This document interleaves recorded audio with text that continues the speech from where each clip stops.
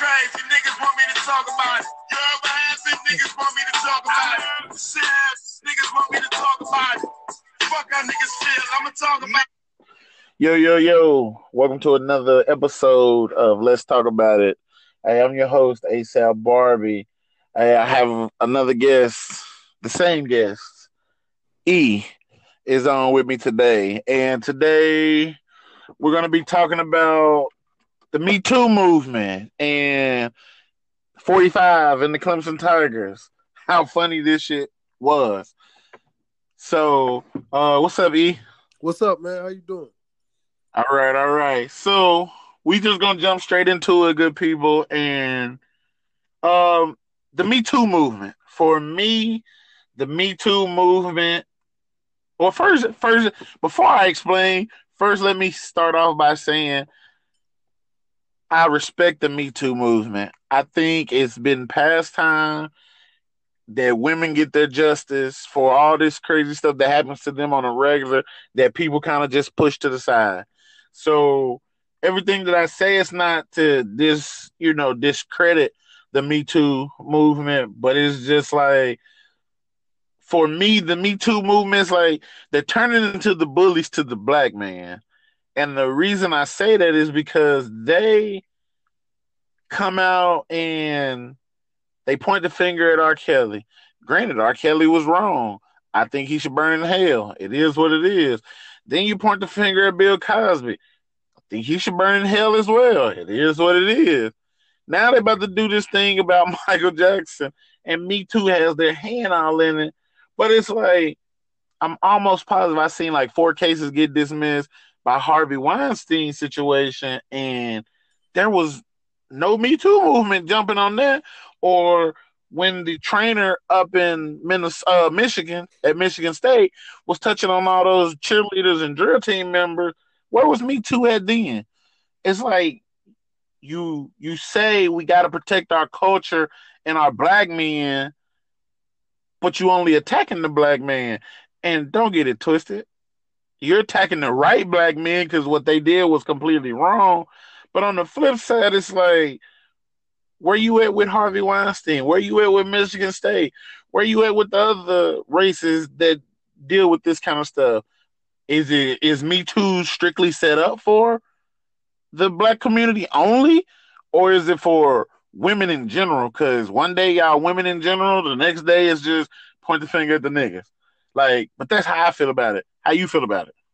So I'll say this about the Me Too movement. I think they started off with good intentions, but they didn't understand the climate that we're in.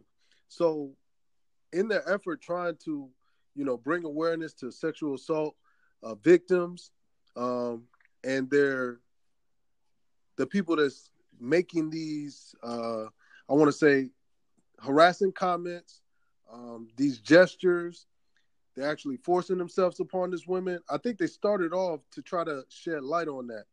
But one thing that I believe the creator of the hashtag didn't consider was what kind of climate we live in. Now, like you said, we're not going to discredit them. We're not going to blame them. But one thing that you have to remember is in America, things operate a certain way. And what I mean by that is you can have great intentions. You can create the greatest law in the world. But you got to think about who is it going to affect. And to me, it's not surprising that all the black entertainers are the ones that's falling on the crucifix. Rightfully so. But one thing that they didn't take into account was that you're not going to be able to get a Harvey Weinstein or a Paul Walker or a Elvis Presley because our society ain't built like that to tear down their leaders. Does that make sense? It does. So, in other words, it is strictly for the African American community then. Well, we're the Because ones if that, what I'm saying is we're going to be the ones most affected by it because the way we operate in this country, we call wrong wrong. We know R. Kelly's wrong. We know Bill Cosby's wrong. We know, right, any black man that's affected by this movement, we're not going to sit up here and defend them. But what we didn't take into account is other groups aren't going to treat their entertainers like that. They're going to sit up and defend them and turn a blind eye and pretend like it didn't happen. You know, I mean, that's just how they operate. And when you have righteous intent, but it's in muddy water, you know what I'm saying? It's not gonna manifest itself in the way that it needed to, or it was intended to. At the end of the day, what do you personally think that the solution to all this would be?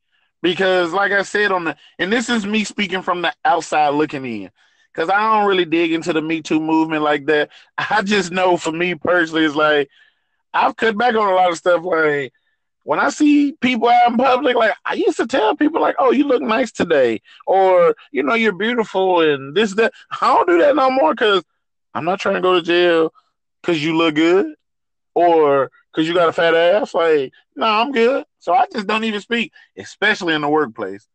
I definitely don't speak because I feel like I'm black. So this shit is targeted at me. So it's like, what's the solution? And that's that. Because in a minute, it's like we're gonna be scared to, in a minute, as men, as black men, we're gonna be afraid to talk. And that's that unintended consequence I was talking about. Now you're walking around on eggshells because you feel like you have a bullseye on your back. But do you really think that, every man in America is walking around like that? No. Some people feel comfortable. And what I think the solution is, bring awareness. I'm not saying don't bring awareness. Have your movement, have your hashtags, but you have to be pragmatic with the result. I mean, let's keep it real. I don't want to jump off subject, but like somebody thought that stopping and frisking was a good idea, but they didn't think, or maybe they did, that it would negatively target a certain group of people. And they enacted the law and it wasn't executed the way they intended it. You see what I'm saying? Mm. Now, yeah. I said, that's up for debate on if they were actually targeting us. I do believe that law, that specific law, stop and frisk, was created, to target a black man. But I don't feel that same way about Me Too. But the same result is happening. We're bringing all this stuff to the light. We're saying, hey, this guy had a 13-year-old wife. This guy was messing with a teenager. But it's not getting the same result. There are no surviving Elvis Presley's. There's no surviving Harvey Weinstein. You know what I'm saying? Right. Yeah. So I mean, at the end of the day, for me, it's just like be careful on this topic in general, on the Me Too movement. Like I said, it sucks that we have to walk on eggshells because it's like, damn, I don't know what's cool and what's not cool anymore. But moving forward, for me, it's just like, be careful with your choice of words. Know who you're talking to, know who you're dealing with. Because that's the only way right now that, you won't get put in the spotlight about something. Because, like for me, I actually had somebody, not towards me, but I knew somebody that told a girl, like, yo, you fine. Like, you man fine. And next thing I know, I get on social media and the young lady was blasting this dude, like, don't y'all think this sexual harassment? Because he told me I was fine as hell and this. I'm like, what? Like, what? Like, this crazy. So I feel like they use it to their advantage, if that makes sense. Like, if they like you, they'll accept it. If they don't like you, now you Me Tooing me. Like, so it's like, damn. It's almost like a broken cycle. Yeah, and in my profession, we actually have coordinators whose sole job is to look out for sexual harassment and sexual assault. And what I always tell, my employees is you got to treat everybody with dignity and respect. And if you decide to take it there with somebody, you're putting yourself at risk. Just understand that, while you might not get prosecuted on some he said, she said stuff, the stigma is still real. When somebody comes out and says, hey, he said something crazy to me, or hey, they brushed up against me, and felt me up or something like that. That stigma still stands. It could be true or false, You got to keep that in mind and always be on point at all times. Right, right. All right, good people. So moving along to the next topic. The next topic is 45 and the national champions, Clemson Tigers. Like, I don't know if y'all seen it, if you heard about it, whatever the case was, but I thought it was corny that the man came out and gave these dudes fast food. Now, it's not the point that he gave them fast food, it's what he said behind the fast food. Basically, he said, because the government is shut down because they don't want to give me my money for the wall, I had to go in my own pocket and serve them fast food. Now, that's the stupid part of the whole situation because reality of it is we have to look at these big giant dudes and still realize these are kids. They're still kids, so they was loving McDonald's and Wendy's and pizza and cupcakes and French fries and all that crazy shit. They enjoyed it. But it's like, even if you had to pay out your own pocket, I'm pretty sure Olive Garden or Red Lobster ain't part of the government. You could have got some of them cooks to come to the White House and cook for you. I mean, but that's my personal opinion. And it's like, who is this dude? Like he does stuff in a malicious way, and it's almost like dude is a real savage about it. Like that's mad crazy to me. I actually have an interesting take. I actually think it was mad calculated. Because the report said that he did purchase all that food, and I believe he did. But when you got $10 billion or so they say, I refuse to believe that you can't get a better spread than that. And I was just thinking, when I played football in high school, at the end of the season, you have your winter break and banquet where they pass out the awards. We had a better spread there. And like even our coaches wouldn't even think to just get 50 double cheeseburgers, throw them on the table and be like, hey, good season, boys. You know what I'm saying? Like, but I agree with you. Like, I think he used it as a opportunity to get his point across on some other political stuff, and that's the part that I thought was whack. And the crazy part, I actually seen a video where he he bought all this food, and it was crazy because he allowed his people to eat before the guests. And I was like, ain't that Oh yeah, yeah. He said get a couple of them. He was like, yo, grab a couple. I remember that. I seen it. Yeah, and it was like that's ass backwards. Now, don't get it twisted. I do. I sincerely understand. Yes, this man bought like 1,000 burgers, 1,000 chicken sandwiches, 1,000 and so on, French fries, and like 300 pizzas. I get it. I know a lot was gonna be left over, but it's like, dude, you feed the guests first, and then you feed your staff, because it's like it's only 53 players. Even if they all got two of everything, you still got buku stuff left over. So it's like he is really like a real savage out here on this everything stuff. Like this dude is wild and wild. And yeah, like I said, I agree, and I can't help but to just think back to when it's preseason. You doing tour days in the hot North Carolina sun, and then the coach tells you to go to the cafeteria, and all the coaches pitched in to get pizza. That's the level that he put the national championship Clemson Tigers on. Right. That level. It's like, hey, good job, boys. Come in here and get some of this pizza, fish sandwiches, hamburgers, and chicken sandwiches. Like, come on, man. Like, you got to be better than that. And especially to your point, when you have a guest over, what your mama used to have you do when y'all had guests over? Set the table, let them go first when we eat. Like, it's almost like Thanksgiving. Put the paper plates up, get the fine dishes out, all that, Now, I'll give him this. He did serve him quarter pounders on a silver platter, with the candles, but still, like, the menu matters, is what I'm saying. Right.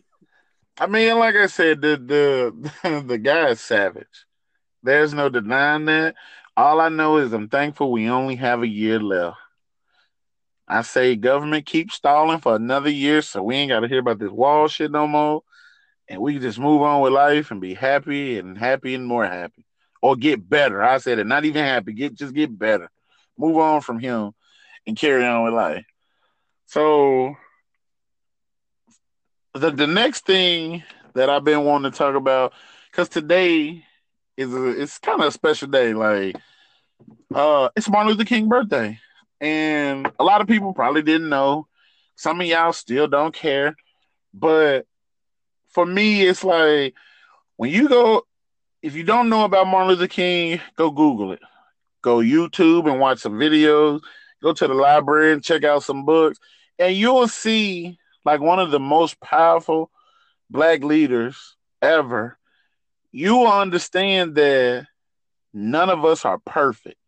We all make mistakes. We all have dark pasts and dark backgrounds of some sort. Because Martin Luther King was not always Dr. Martin Luther King.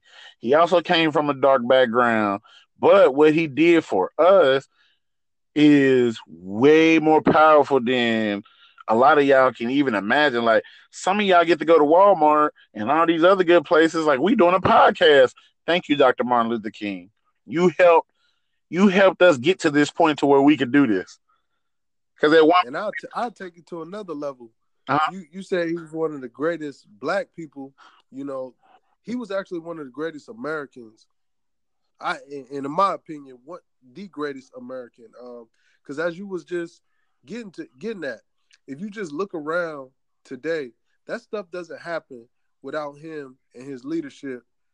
You know, getting in front at a time where a lot of us probably would have stayed at home, just if we can keep it all the way funky. yeah, You know, if Martin Luther King was knocking on the door, was you really about to go out and march across the Edmund Pettus Bridge and get beat down, you know, on a bloody Sunday? So, and all that. Yeah. yeah, exactly. Especially after the first day. Some of us would have packed up and moved on about our business. So it's like we have to appreciate it and don't get it twisted. You know, it doesn't stop with Martin Luther King. It doesn't stop with Malcolm X and Rosa Parks. See, that's just the stuff they want you to know because those were the popular people. It goes deeper than that. It's a lot more people. And for me personally, I feel like Black history is 24/7, 365. But they only give us February to celebrate it. But I feel like it should be in January because Martin Luther King birthday is in January. So we should get January and February to celebrate it, even though it's all year round, for the people who continue learning about us. So it's like just go grab a book. Go grab a book about the man and see what's what. And so for the most part, like that's the wrap up for today. And my words of wisdom is, man, it's gonna be careful. Be careful. Be careful, not just be careful every day. When you wake up and walk outside, be careful. Don't get hit by a car. Make sure you're doing the right thing. Have some integrity. Like, just be careful. Make sure you're doing the right thing at all times. Because let me tell you, sneaky people end up dead or in jail. Like, that's the bottom line. Ain't no way of getting around it. Sneaky people are dead or in jail. So just make sure you be careful and always do the right thing. Yo, you got anything for me? Like I said, just to close it out and reiterate, it's important to one, treat everybody with dignity and respect. Understand what kind of society you live in and where the traps and snares at. Treat your guests with hospitality and like you actually want them to be there. And three, like I said, it's all about the man this month. Rest in peace to the Dr. Martin Luther King.